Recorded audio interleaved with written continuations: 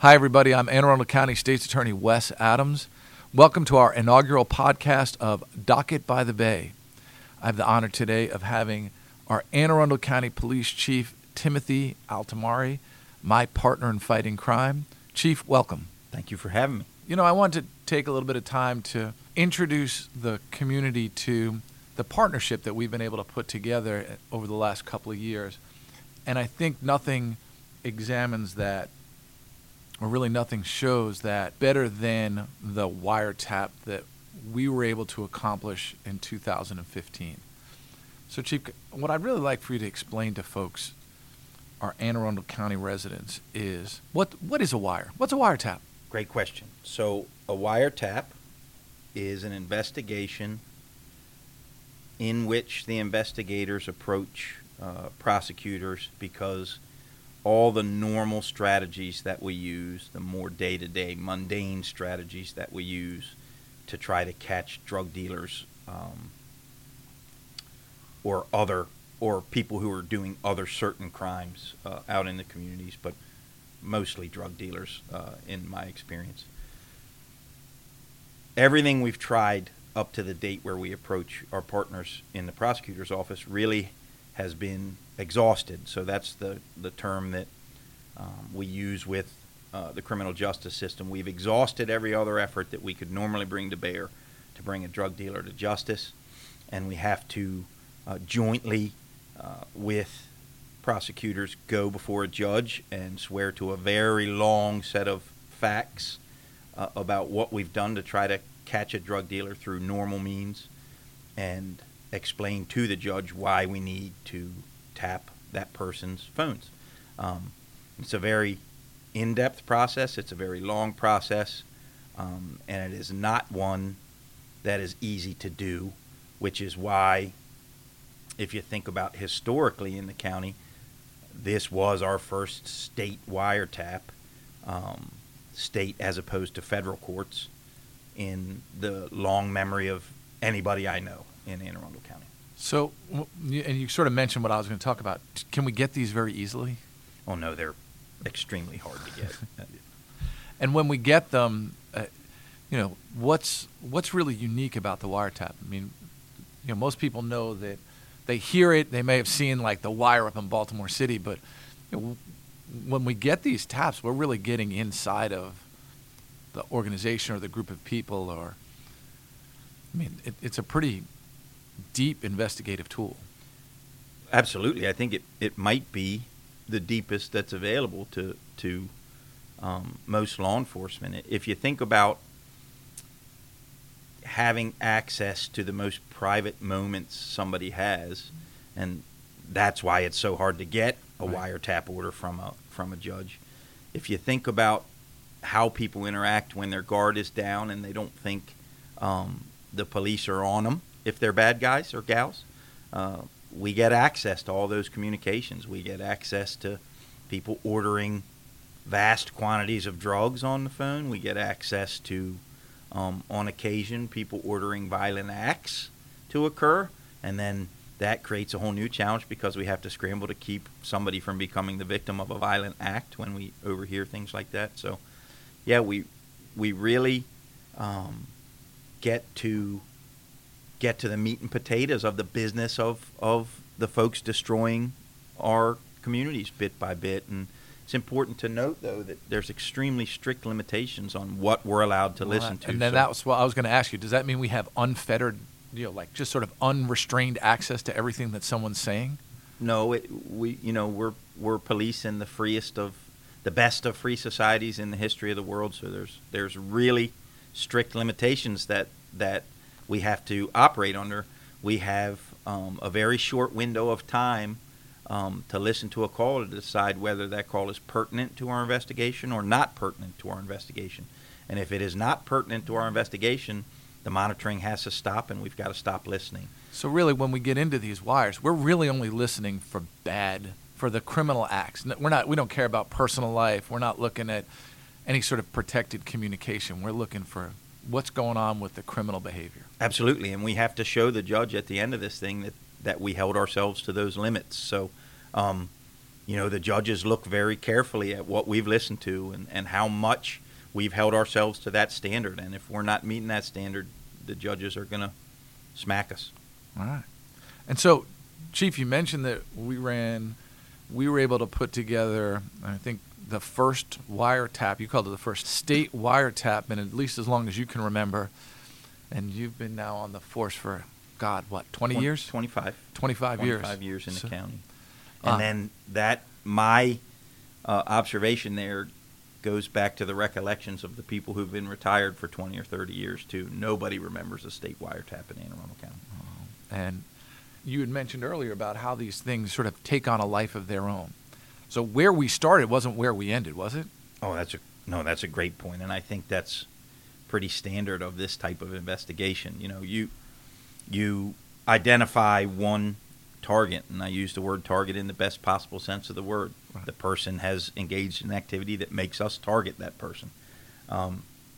So we start off figuring out who the drug dealer is, and as we do investigations, we identify more folks in the spider web of drug dealers, and then when you get up on a wiretap, you identify a lot more folks that are involved in the activity, and then that activity or your investigative activity grows legs and jumps across jurisdictional bounds. So you have to be very quick and very fluid in how you bring other law enforcement partners into the process and get them briefed on the activity going on in their areas, and then you have to talk to all levels of law enforcement, state, local, and federal, to make sure everybody's on board and everybody's playing well together. And if you don't do those things, it becomes a nightmare, both for the investigation and the outcome that we bring, the state's attorney's office for prosecution. And then more importantly to me, it becomes very dangerous for the cops out there doing police work. So I know for us as prosecutors, we talk about like the CSI effect. And, I know you guys as police, what we see on the TV is this almost magical idea of investigation where, in 45 minutes a crime occurs. You guys can solve it with, I always say, the magic cat hair. You walk into a 6,000 square foot garage and you pick up the magic cat hair and you bring it back and all of a sudden you're like, oh, the bad guy did it. But is that really how can you talk about the type of time and resources and effort that we have to put in to make one of these investigations work? That's a great point. Cops do get frustrated with the CSI effect. Nothing happens in an hour. We barely get to talk about something in an hour. So this investigation, as a good example, was thousands of hours of work by 20, 30, 40 people over the space of, as we've talked about, 8-9 months from inception to when we brought it to a close with our search warrants and arrests. And Chief, drug dealers don't work at like regular 9 to 5 hours, do they? Yeah, that's a great point. We're talking about 2 o'clock in the morning. We're talking about 4 o'clock in the morning. We're talking about hours and hours of waiting because drug dealers don't keep time like Wall Street bankers do. There is no set period of time where business gets done. So we've got to be ready to spin up and get a surveillance operation going based upon what we're hearing with very short notice, and then we've got to be ready to do that 24/7, 365 for the entire 8 months that we're talking about in this investigation. It's a monumental effort the amount of manpower that you guys have to put in just to be able to support this investigation has to be crippling in some effect to day-to-day operations for things. It's a great way to say it, because it is. When we entered into this investigation with the state's attorney's office, most other cases in Anne Arundel County stopped getting investigated for a while to bring this to fruition, because you've got to have people listening, and it's got to be multiple people. It can't be one person 24/7, and it really does put a crimp on what else we can do while we're doing that. All right, so now that I think everybody has an idea of what it takes just to put a wire together, when we got up into this wire, what was the result of it? So I think it's safe to say that this was legendary for us. I mean, this case will be the case that people talk about for decades in Anne Arundel County particularly. But when you talk about logistics as it goes into trying to put this thing to bed, think about trying to serve the 7 search warrants we served just in Anne Arundel County, the multiple people that have to be present at each location to safely effect a tactical entry, to conduct a search warrant, to keep the bad guys safe as well as the cops safe serving the search warrant. Think about the logistics of evidence handling and how many people we have to be ready to have on hand to search. Think about chain of custody and the problems that go into that if you don't do it right. We have to have everything documented from step A to step Z. So, yeah, 7 search warrants is a stretch for us. We certainly couldn't have done it by ourselves.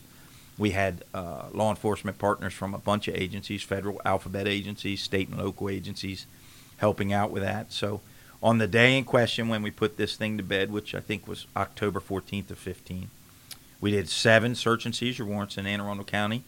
We seized 3 kilograms, so that's 2.2 pounds per kilogram of heroin times 3, 6, 9, 10 plus 12 pounds of heroin, another 1.5 kilograms of cocaine, a bunch of loose capsules of heroin, and then the street value of this stuff we've put all told in the area of $600,000. But I got to tell you, that's a very low estimate. If you parcel that out, that amount of drugs out onto the street in gel caps and baggies, I think you're well over $1 million there in street value. And we took 12 guns. We found a large press for pressing kilograms back together once they've been adulterated, as drug dealers tend to do. We took $90,000 in cash, $100,000 in jewelry, 3 vehicles worth about $200,000, and then all kinds of what we call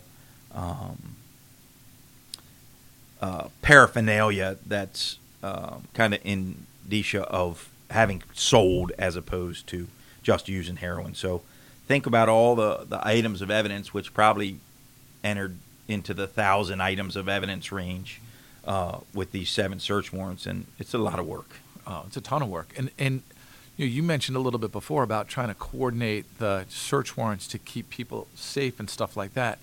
One of the warrants that we executed, I mean, the guy was hunkered down inside of a tactically strong position to, I mean, basically protect the drugs that they had, to protect himself, and to put himself in a place to really do some damage to somebody if they came up on him. Yeah, and that's not atypical, right? Drug dealers have a lot of money and a lot of product that's worth money sitting around, so they tend to do things that make it dangerous for the cops, both on purpose because they want to hurt the cops if the cops are coming, and truthfully to protect themselves from other drug dealers, because this isn't a business of gentlemen and gentleladies. It's a business of the eaters of hearts and souls. And if you enter into a business like this, hurting other human beings doesn't create a blip on your radar screen at all. No, I agree. And you know, when we sit down here and we talk about taking down this volume of drugs, this volume of guns, what kind of effect, what kind of immediate impact does it have in the area when we do that? So in the short term, we create an impact, right? Gets a little harder to get drugs off the street.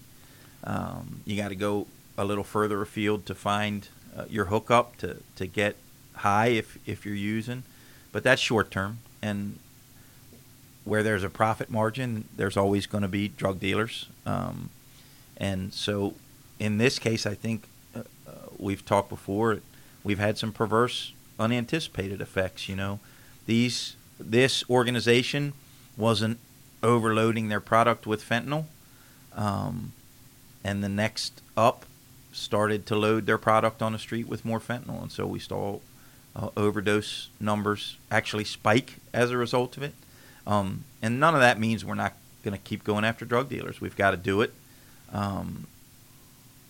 I've gotten frustrated in the past 4, 5, 8 years that our national conversation has been about drug dealers not being bad people.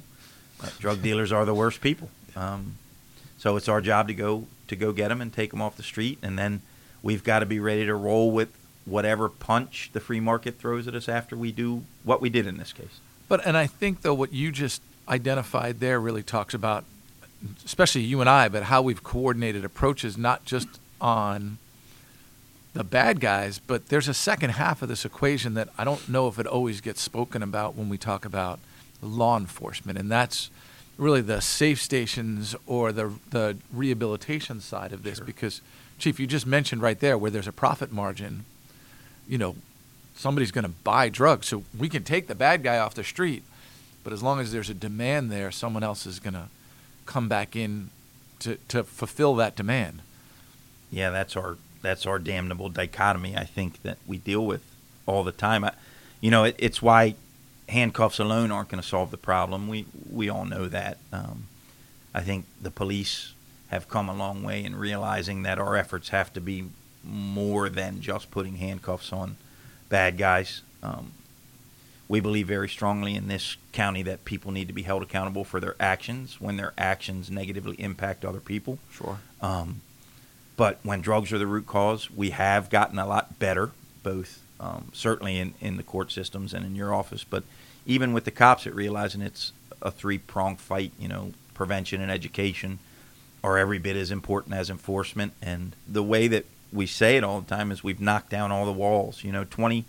25 years ago, the cops weren't talking to treatment providers and educators and things like that. And in fact, some of those folks viewed us as the enemy. So I'm very proud of the work we've all done under the county executive to knock those walls down, to start working together. My cops are out every day on prevention and education pieces of this puzzle. And you even came up with a letter and stuff that you're handing out to anybody who's in addiction, right? Yeah, that's true. We figure, day to day, about 80 to 85% of our crime is driven by drugs in one way, shape, or form. So everybody who gets arrested in Anne Arundel County gets a letter from the county executive and I, basically pleading with them that if drugs are the root cause of why they've had a negative interaction with police that day, that they take the help we're offering, and it has our warm line number right on the letter, so that whether it's that night or the next day, they might look at that piece of paper and say, okay, it's time for me to get some help and make the call. Absolutely. All right, so let's get back to, a little bit of field from where we started with the wire, but I think it's important to know that not only are we taking the bad guys off the street, but, we're helping those that we can help. I think you mentioned, we talked about, look, we're good for giving a second chance, but if there's no accountability, then the second chances aren't second chances. It's just a course of business. We got to have some accountability. And in this case, these guys got some accountability. Yeah.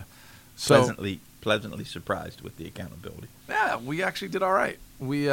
Fernandez, the guy that ran this whole operation, and we were able to figure that out through the wire, which is a great part of the wire.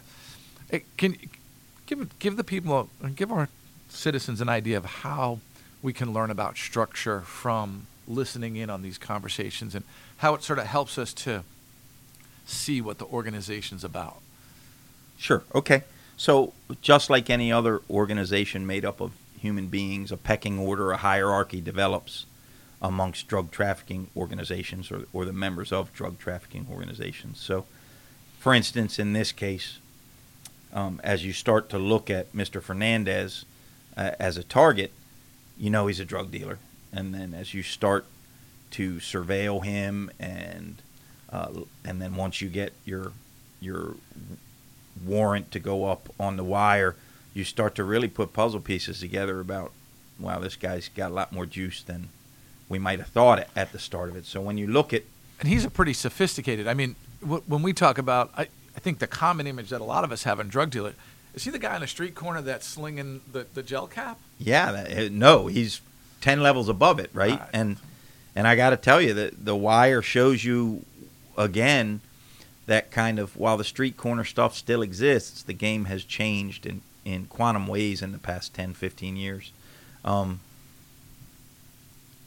Cell phones have made it possible for people to connect without having to stand on a street corner all night long to encounter potential customers. So the game has really changed, and listening to people on phones, you really learn how much that game has changed, and then you learn how far the spider web spreads in organizations like this. Mr. Fernandez was going up to New York and had connections in New York City, had connections in Philly, had connections everywhere. And the beauty of this thing is that we do look at the levels, and you're able to hold Mr. Fernandez accountable for being a drug kingpin at the end of a wire, right? So he's not going to get the normal 3 to 5 year sentence that a kid who's out trying to make money to survive would get. He's going to go away for a long time, and I think with Mr. Fernandez, it ended up being a 40-year sentence, but he had to serve 25. So that's a pretty good sentence in Anne Arundel County. Well, it's an awesome sentence, and it wasn't just Mr. Fernandez, but his administrative level. The next two guys down, they both got sat down for a good 15, 18 years as well. Yeah, and those are heavy sentences in the drug game. I mean, you look at the day-to-day stuff that you see in a career like mine spanning 25 years, and I've seen folks go to jail for a weekend. I've seen folks not go to jail. I've seen folks do a quarter of the time they're supposed to do. Right. So when you look at a situation like this, it becomes a little gratifying after fighting the fight for so long. Well, and I know that that's a big deal. Obviously, you've talked about the amount of effort that you guys put in. Seeing a kind of result like this, at least it validates a lot of the effort. It really validates the amount of work that goes into catching these kind of bad guys. It absolutely does, and it energizes you for the next fight. So let's talk about the next fight. What can we do next, Chief? I mean, where do we go? So this is the conversation that you and I have constantly. Is what we're going to do next and where we're going next, and we're putting a lot of heroin dealers in Anne Arundel County behind bars. But this is a legendary case. So right. We are day to day working on putting the folks who sold drugs that cause fatal overdoses away for a while. We have some challenges, as I'm not telling you anything with right.